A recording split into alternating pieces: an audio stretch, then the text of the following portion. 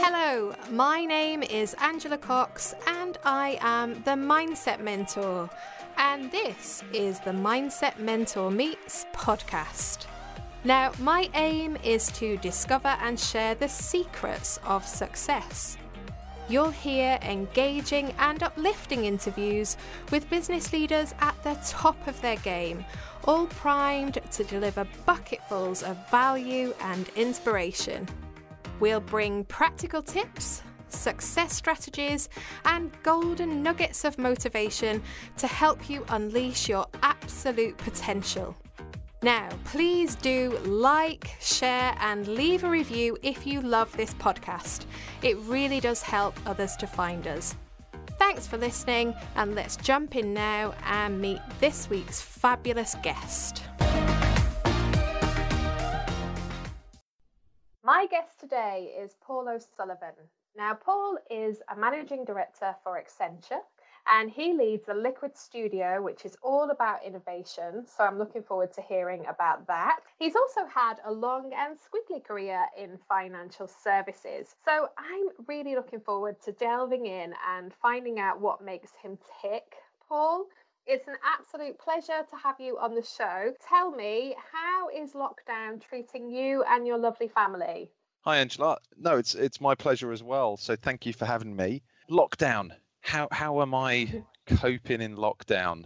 It's interesting because I think when we first went into lockdown, personally, I struggled a small bit. I'm quite a people person, so I like to be around the hustle and bustle that is London. I like to be surrounded by my team. I've, like many of us, I've now kind of come to kind of terms and with the new normal and how kind of life is kind of working remotely from home. It's interesting because I've got an 8-year-old boy, well as a 1-year-old. So my son Finn has been also adjusting to kind of school life at home, where I've kind of been helping out where I can, but Lucy kind of takes the charge mainly on the homeschooling. I think like anything, this is just a period of adjustment, it's also a fascinating thing when we think about lockdown and we think about what we've all gone through across society. But yeah, I suppose I'm coping. I'm probably adjusting and now probably coming through that curve of how can I thrive in this environment and how do we stay connected with people. So things like this is great, and video conferencing and all the technology that enables us is fantastic. So I'm doing well. How are you?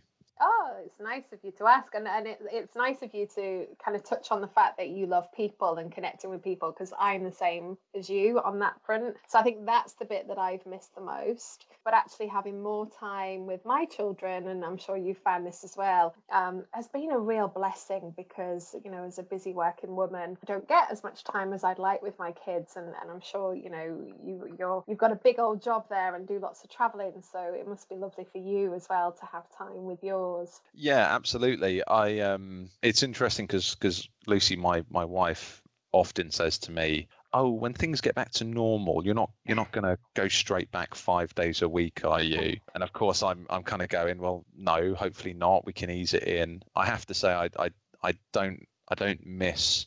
The commute into London's fine. I'm not too far from London, but I don't miss some of the commutes that I used to have up and down the country between Glasgow, Manchester, Newcastle. But it would be good to kind of see my colleagues face to face again, hopefully. Yeah, it's getting the balance, isn't it, across all of the different aspects, and we'll all have to adjust to that, I suppose, as we start to come out of lockdown. And I am really keen to hear about you and, you know, your career and all of the things that you've learned along the way. And we always start the podcast with what I call the pom-poms moment. And this is, you know, some people really struggle with this, some people love it, talking about you and the 3 things that you are most proud of. So do you fancy sharing those with us?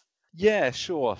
So, and I was kind of anticipating this, and I'm not the best, I have to say, about talking about myself. So, but I've come up with 3. So one thing that I wanted to do for me, which was I've always wanted to run a marathon. So a few years back, I ran the Brighton Marathon. I think my time was about 4 hours 6. It's not a tremendous kind of time to be proud of. And I kind of always wanted to get under that threshold of 4 hours, but still nonetheless, I did it, and it was kind of a bit of grueling training to go through, but I was determined and focused. The second item is, and this isn't necessarily kind of a success story that I had, but kind of was something that I reflected on kind of when I was thinking about what would be my pom-pom moments. And for me, this was about kind of me giving back a little bit. So selfishly on the marathon thing, that was something I always wanted to achieve. And then this other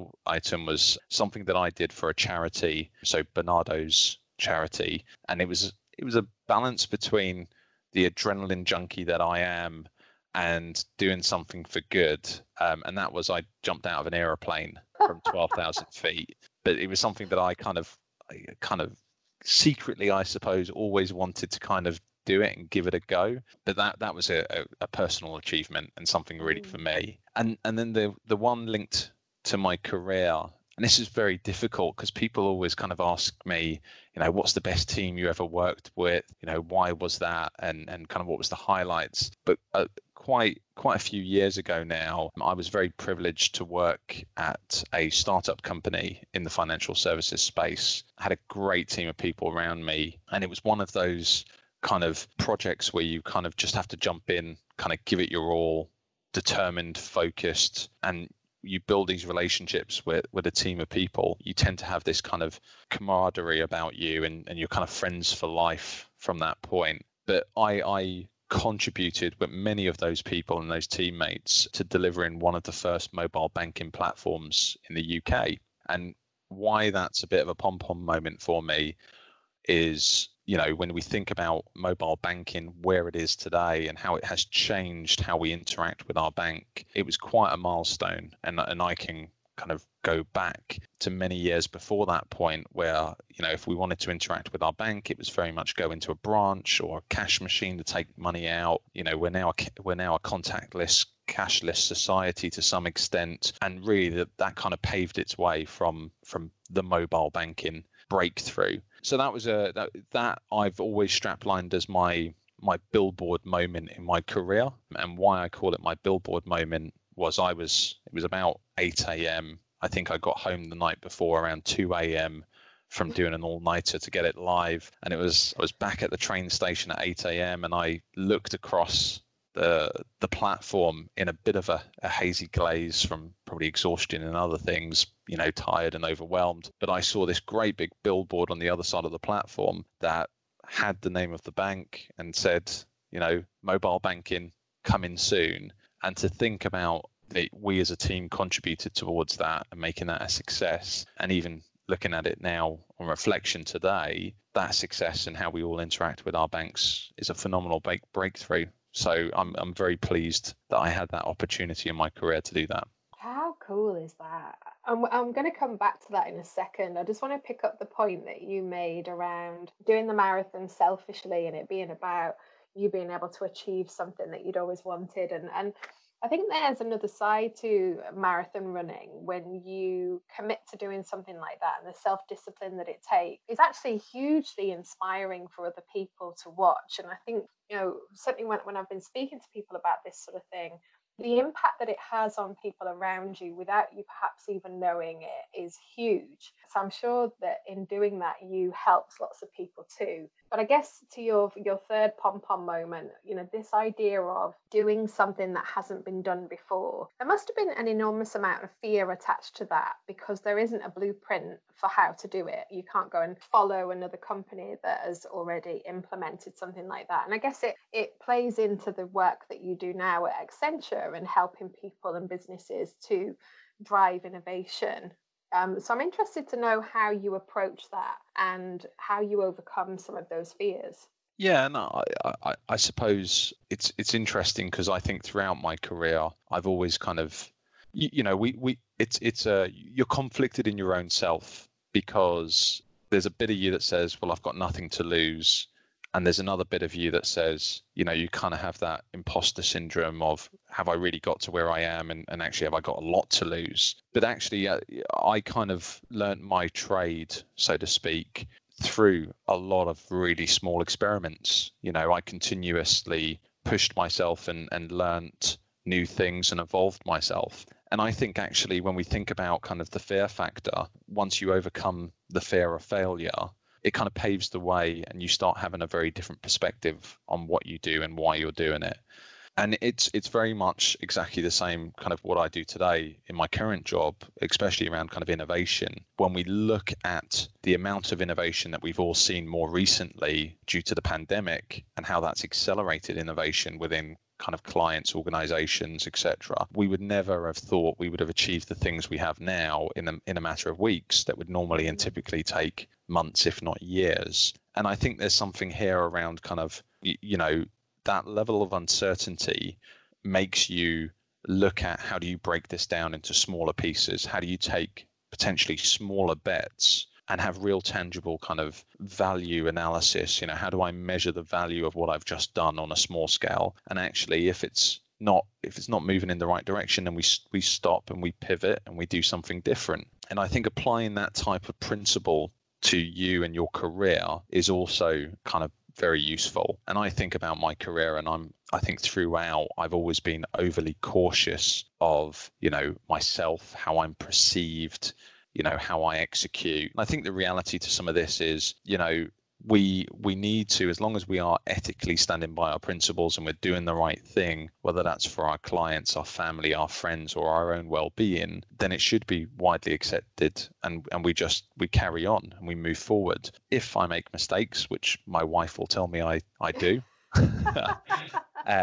we just need to obviously learn and adapt. And I think I've always kind of applied that in my career around having a continuous improvement mindset, and that's me and my own self-reflection as opposed to kind of my team and my organization.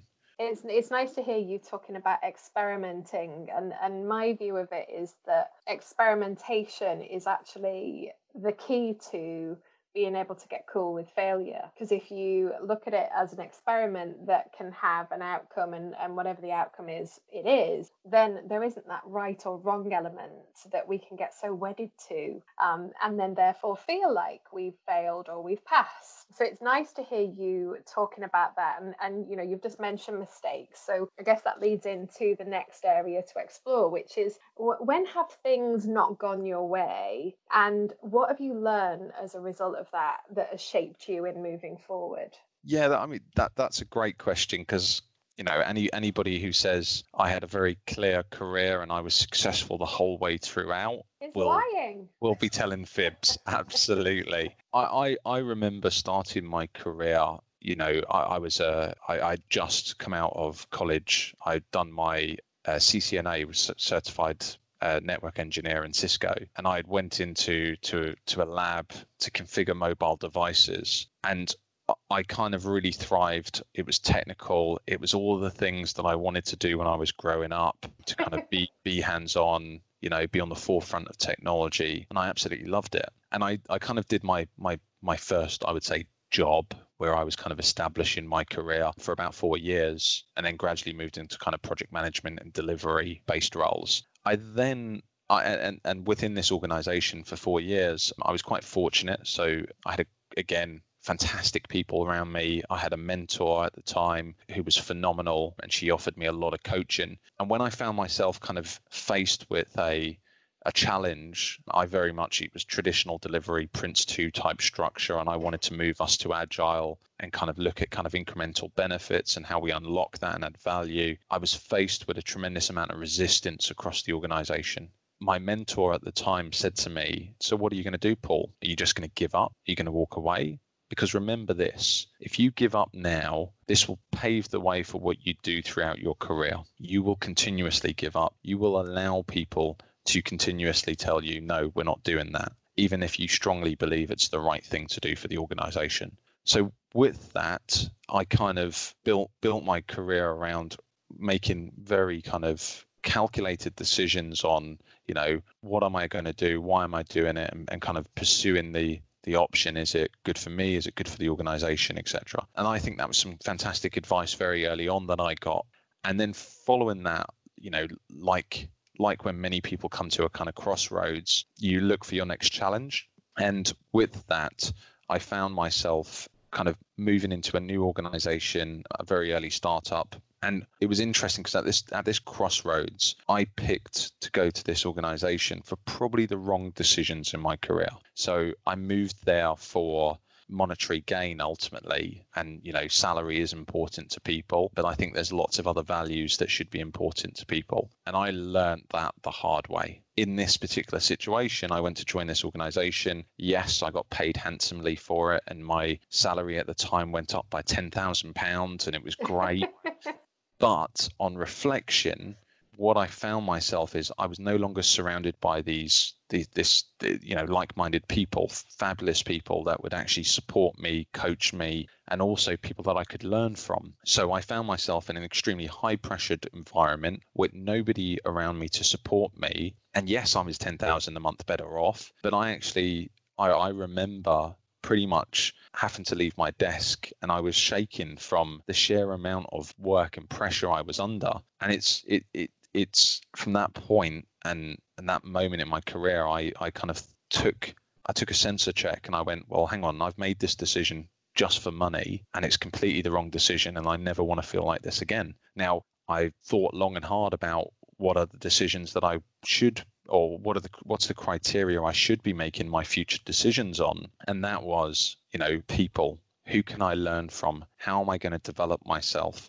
Obviously, the money still comes into it. We all have to provide for our families. But top of my list was, I want to continue to learn and develop myself. So who can I learn from? But yeah, hopefully that answers your question.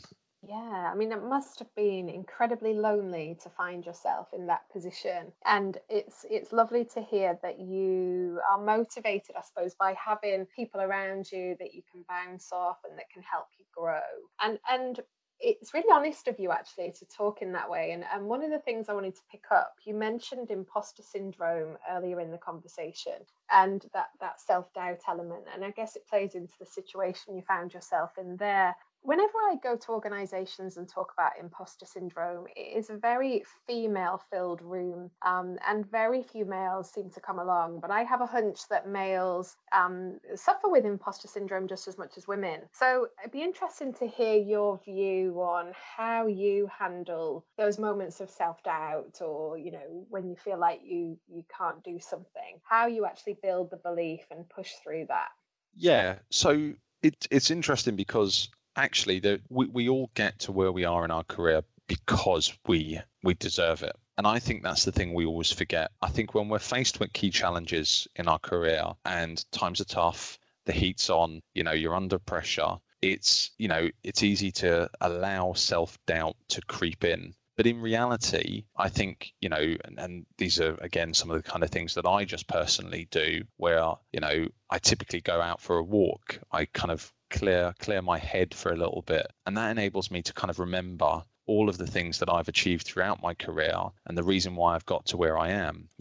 It's less about kind of, do I belong? And it's more about, well, yes, I actually do belong, but I've just sometimes got to remind myself that I've achieved X, Y, or Z, or I've done these amazing things.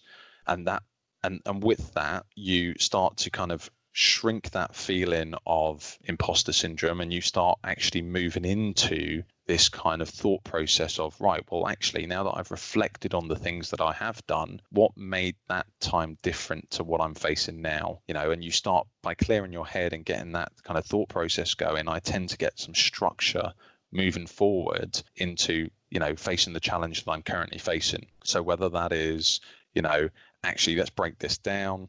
Let's actually get some support. Let's find out where the best people are to be able to support the things that we need to achieve. Because again, and that plays into, I think for me, don't go it alone. And this is why I like to surround myself with people. Going it alone, we will limit ourselves and what we're able to achieve. Going it collectively as a team will actually be able to thrive and be really successful as a group. there's so many aspects in that answer alone. So, I mean, I love the way that you articulated it as, we get to where we are in our career because we deserve it. That's gorgeous on its own. But then you talked about kind of anchoring back to times when you've been successful or times when you've been able to do it before, to be able to build that belief up and then chunk down the problem into something that's more bite-sized so that you feel able to deal with it. And then, of course, you talk about asking for help from the people that are around you. So almost like a 4-step process to dealing with self-doubt. You could have an infographic on that, for example. And I told you earlier on in our conversation that I had a boss once called Paul O'Sullivan, and he very kindly gave me feedback one day about needing to be more patient, and it's feedback that I hear most of the time, I'll be honest. So I'm keen to understand what's the feedback that you've had along the way that has driven you to perhaps make a change or, see things differently. Yeah, it's interesting because I think if I reflect on some of the feedback I've had, and it's a bit mixed in the sense of, yes, I've experienced the be a bit patient, and I think that's sometimes because I get quite frustrated because I can see the tremendous benefit in us doing something or helping in a particular way, and sometimes you've got to appreciate that you've got to take other people on that journey of discovery, and you've got to help them realize the value and the benefit of what you're trying to explain. So patience, one I can definitely relate to. There's also, for me, and I suppose we all have our own individual styles. So my style is very much, let's grab a coffee and we'll talk through it. Very people and human centric. Now, interestingly, I've had feedback around, you need to be a bit more assertive. You need to be a bit more, not necessarily driven, because I think I am driven towards kind of the value and the outcome, but kind of assertive in your style. And it's an interesting one because that sometimes conflicts me, because I think we have to give, I do give people kind of the benefit of the doubt. And there's a fine line between establishing kind of who needs extra kind of care and attention and who actually just needs some direction kind of, and that assertiveness of, look, we just need to get going, let's crack on. So it's for me, kind of the feedback has been orientated around two things. So one is the patience and one is kind of be a bit more assertive. So I'm not the only one then that needs to be more patient. This is good news. You're not alone.